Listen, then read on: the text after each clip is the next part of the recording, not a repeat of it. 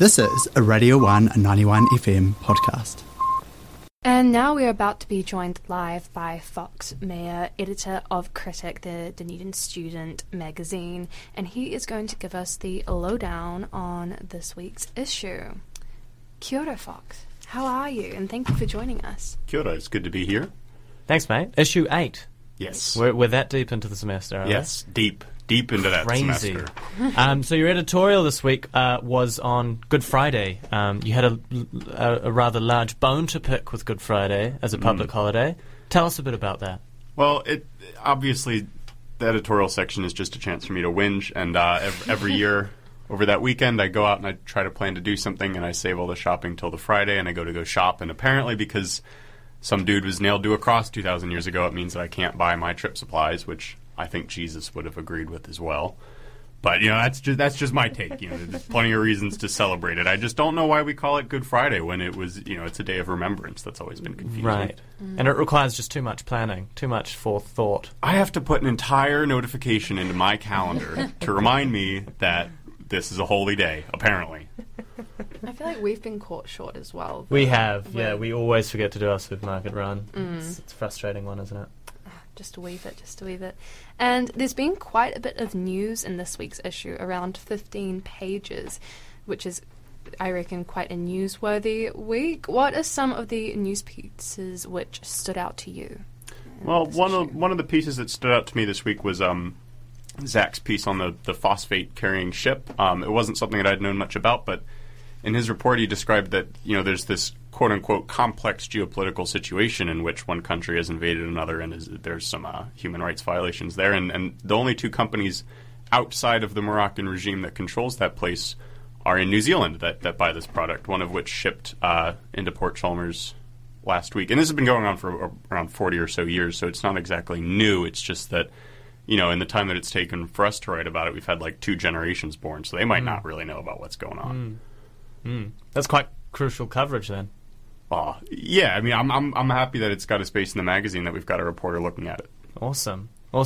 Anything else? I saw that you wrote an article on a suspected drink spiking at a BYO.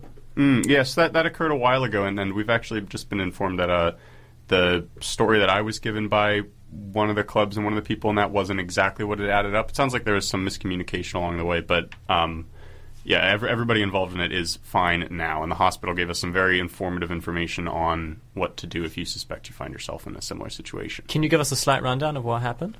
What happened at the BYO? At the BYO, well, it sounds like it was a publicly available event in order to raise numbers for the club. 2 people had adverse reactions to their drinks that probably weren't alcohol.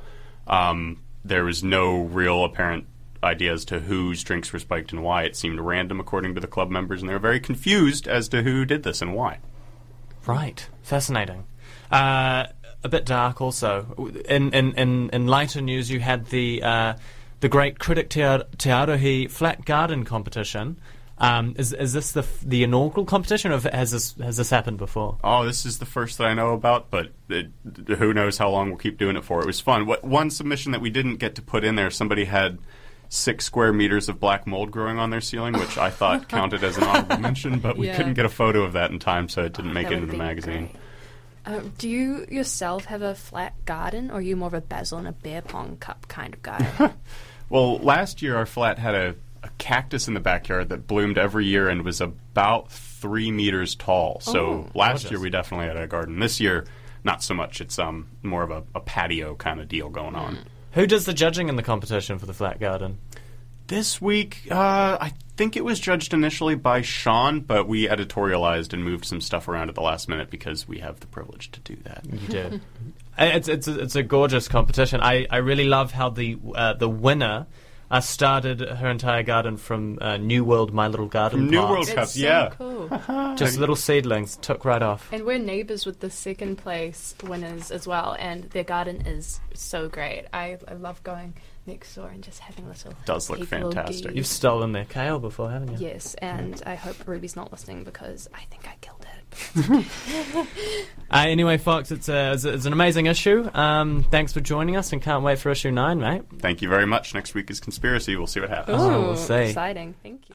Thanks for listening to Radio 1 91 FM podcast. All of our content lives online at r1.co.nz.